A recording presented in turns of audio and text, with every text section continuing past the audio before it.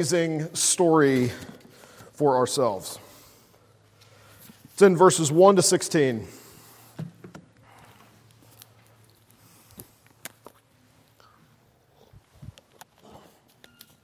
This is Matthew 20, verses 1 to 16. This is God's word for us, his people, this morning. Jesus says, "For the kingdom of heaven is like a master of a house who went out early in the morning to hire laborers for his vineyard. After agreeing with the laborers for a denarius a day, he sent them into his vineyard. And going out about the third hour, he saw others standing idle in the marketplace. And to them he said, 'You go into the vineyard too, and whatever is right, I will give you.' So they went. Going out again about the 6th hour and the 9th hour, he did the same. And about the 11th hour, he went out and found others standing. And he said to them, 'Why do you stand here idle all day?' They said, 'No one has hired us.' He said to them, 'You go into the vineyard too.' And when evening came, the owner of the vineyard said to his foreman, 'Call the laborers and pay them their wages, beginning with the last up to the first.' And when those hired about the 11th hour came, each of them received a denarius. Now when those hired first came, they thought they would receive more, but each of them also received a denarius. And on receiving it, they grumbled at the master of the house, saying, 'These last worked only 1 hour, and you have made them equal to us who have borne the burden of the day and the scorching heat.' But he replied to one of them, 'Friend, I am doing you no wrong. Did you not agree with me for a denarius? Take what belongs to you and go. I choose to give to this last worker as I give to you. Am I not allowed to do what I choose with what belongs to me? Or do you begrudge my generosity? So the last will be first, and the first last.'" This is God's word for us this morning. Let's pray and ask for his help to understand it. Father, we thank you that you've given us your word. And we pray now that you would send us your Spirit, that you would show us our hearts, and that you would show us our Savior. And we pray all of these things in Christ's name. Amen. This is a story about what the kingdom of God is like.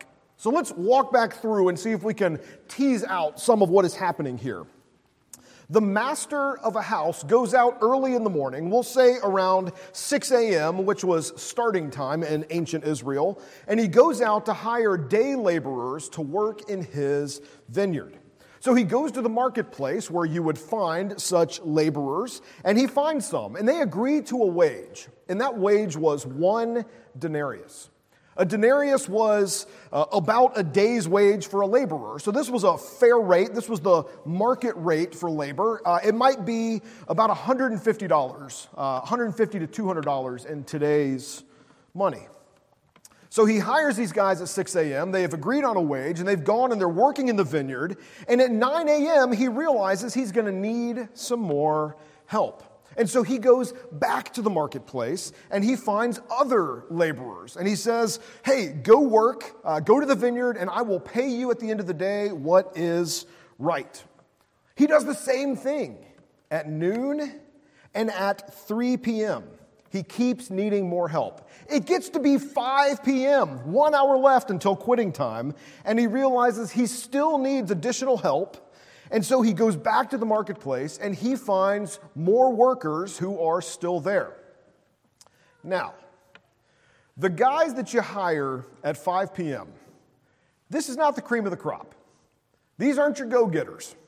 These are not straight shooters with upper management written all over them. These are the guys who couldn't get work the whole day.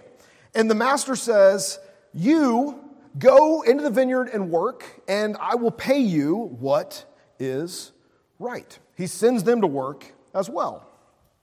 Well, almost immediately after those guys get there and they work for a little bit, maybe even a full hour, it gets to be 6 p.m., which in ancient Israel was quitting time.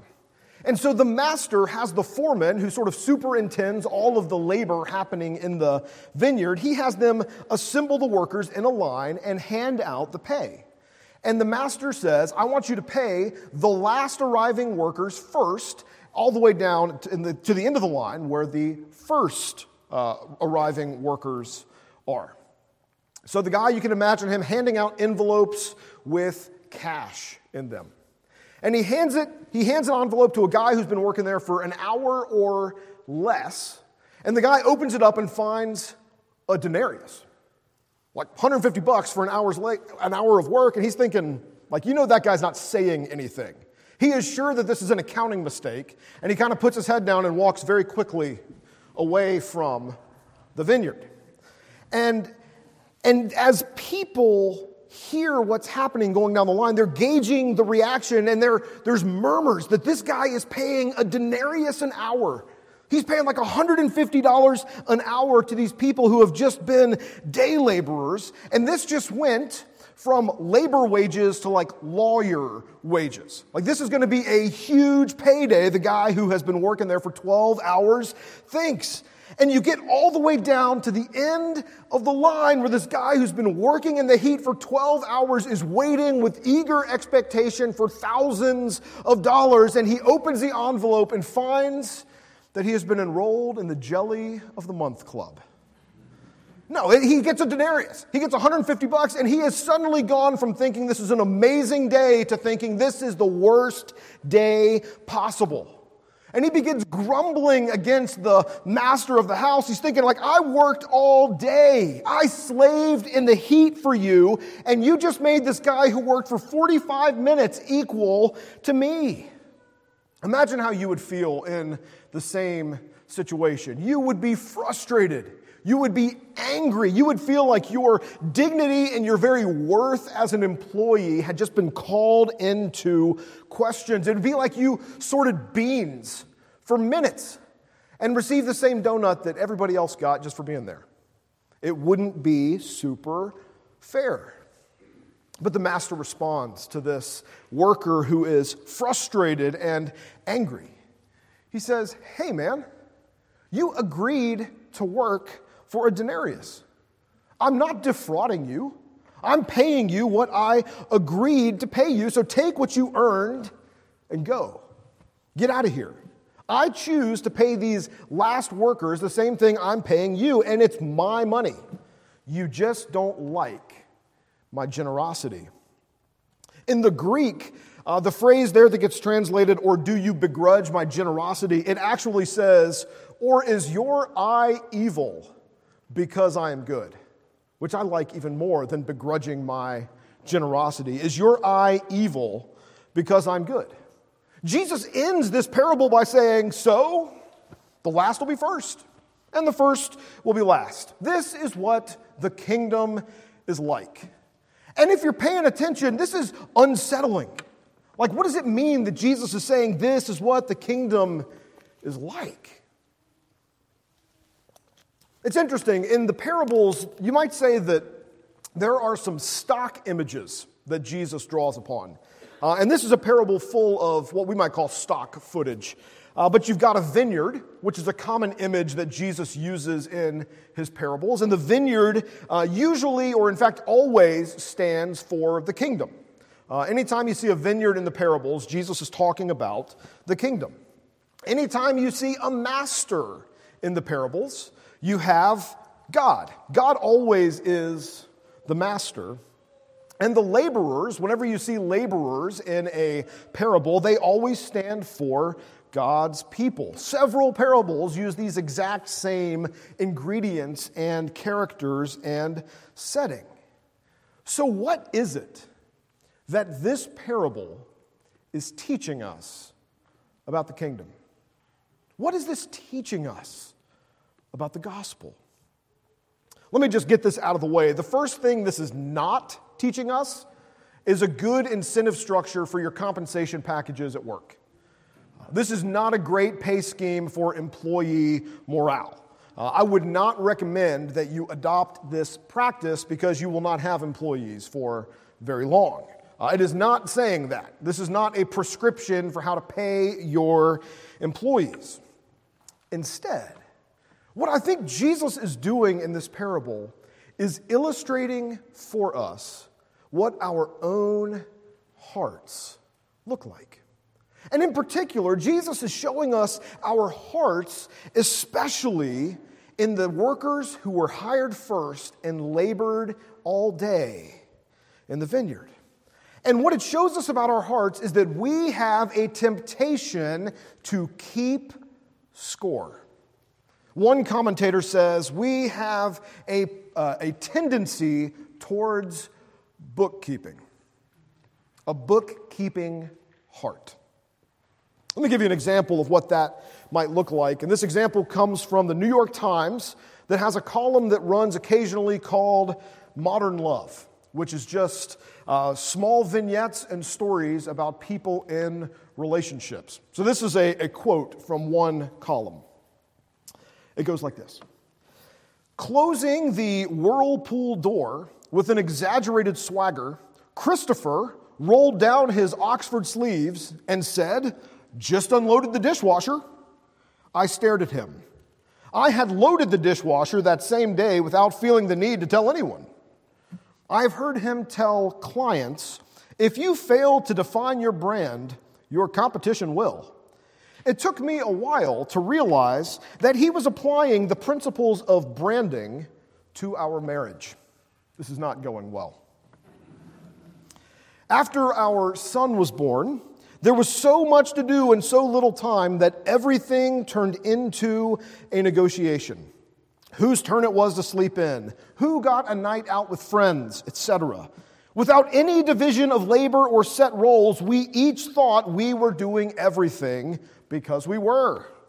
While he never actually came out and said, "I do more than you," he didn't need to. By consistently claiming credit for everything he did, he was dominating the dialogue in our new domestic world order and positioning himself as the winner in the who is doing more fight. Bookkeeping, right? It's bookkeeping.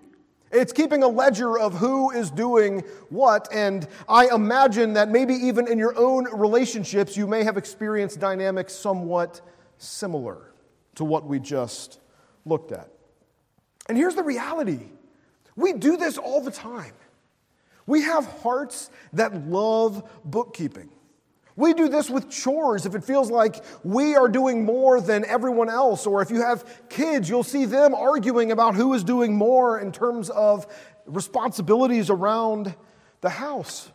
You see it with workload, maybe even in your places of business and employment where it feels like maybe you're doing everything and you've got a slacker right down the hall who's doing nothing. And why should you be penalized for being so much more capable and competent than that person by having to stay so busy?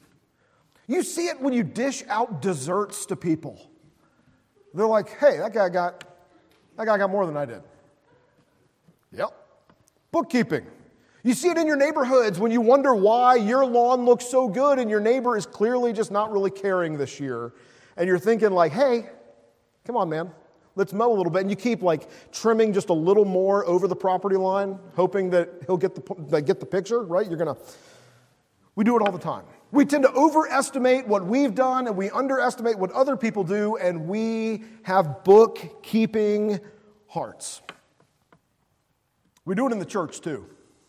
It's not just something that happens in our lives outside of Sundays. We do it in the church. The longer we work in the kingdom, the easier it is to be suspicious of or resentful towards latecomers and newcomers.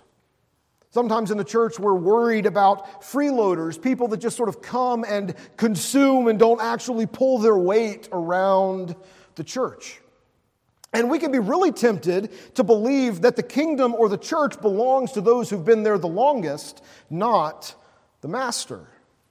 This is a temptation we see throughout the Bible. It's a temptation we see throughout the New Testament in particular. This is the temptation of the older brother in the parable of the prodigal son who begrudges the father's generosity with the ne'er-do-well younger brother.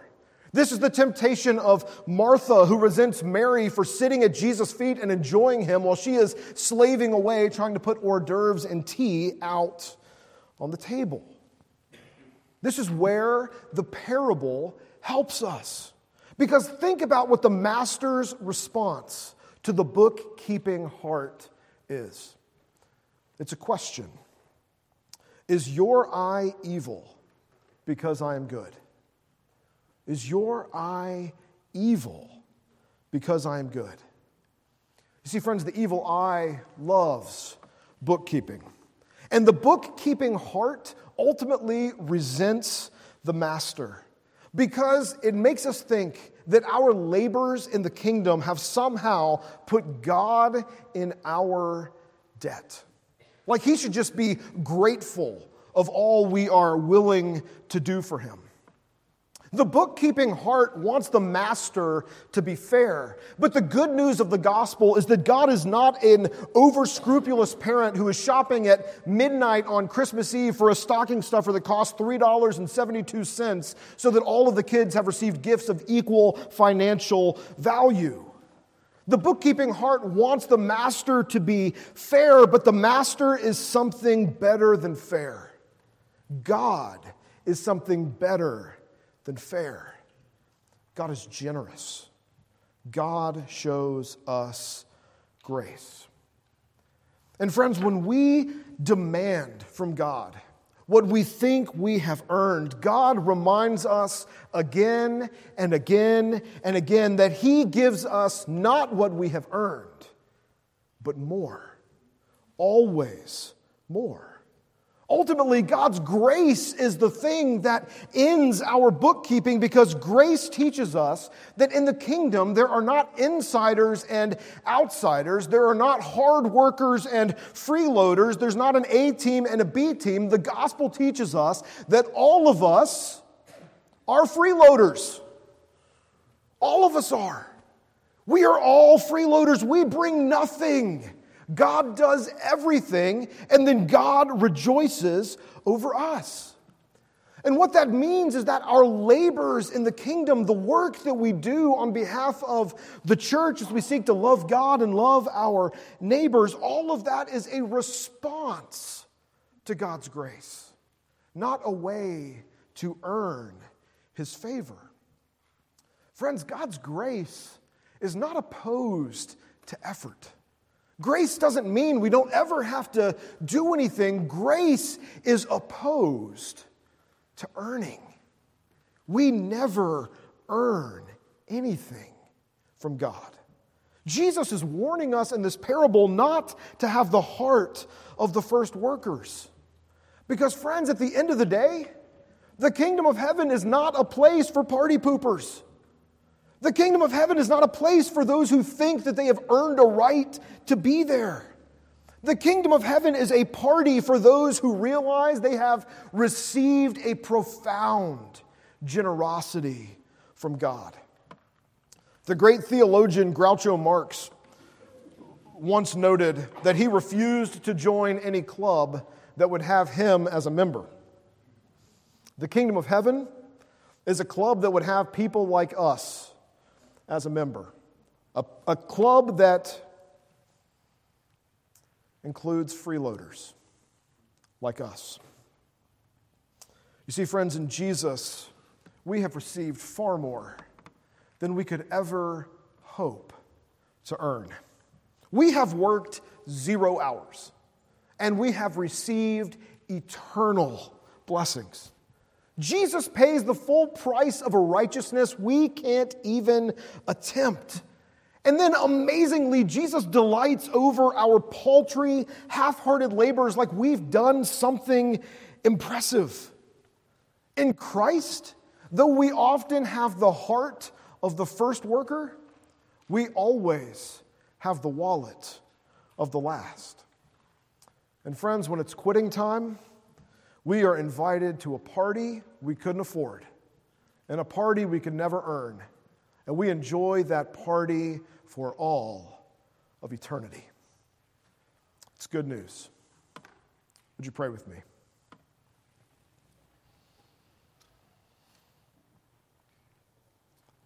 Father, we thank you that in Christ we have received grace upon grace. Father, we thank you that Grace is not about earning, but grace invites us to respond to all you have given and to work diligently in your kingdom because you love us and delight in us. Father, anchor us in the truth of this gospel, that we bring nothing. You do everything, and then rejoice over us. Father, even now as we come to your table, we pray that you would be at work in us, that you would take this ordinary bread and this ordinary cup and use them for an extraordinary purpose, to make us more like Jesus and to end our bookkeeping hearts. We pray all of these things in Christ's name. Amen.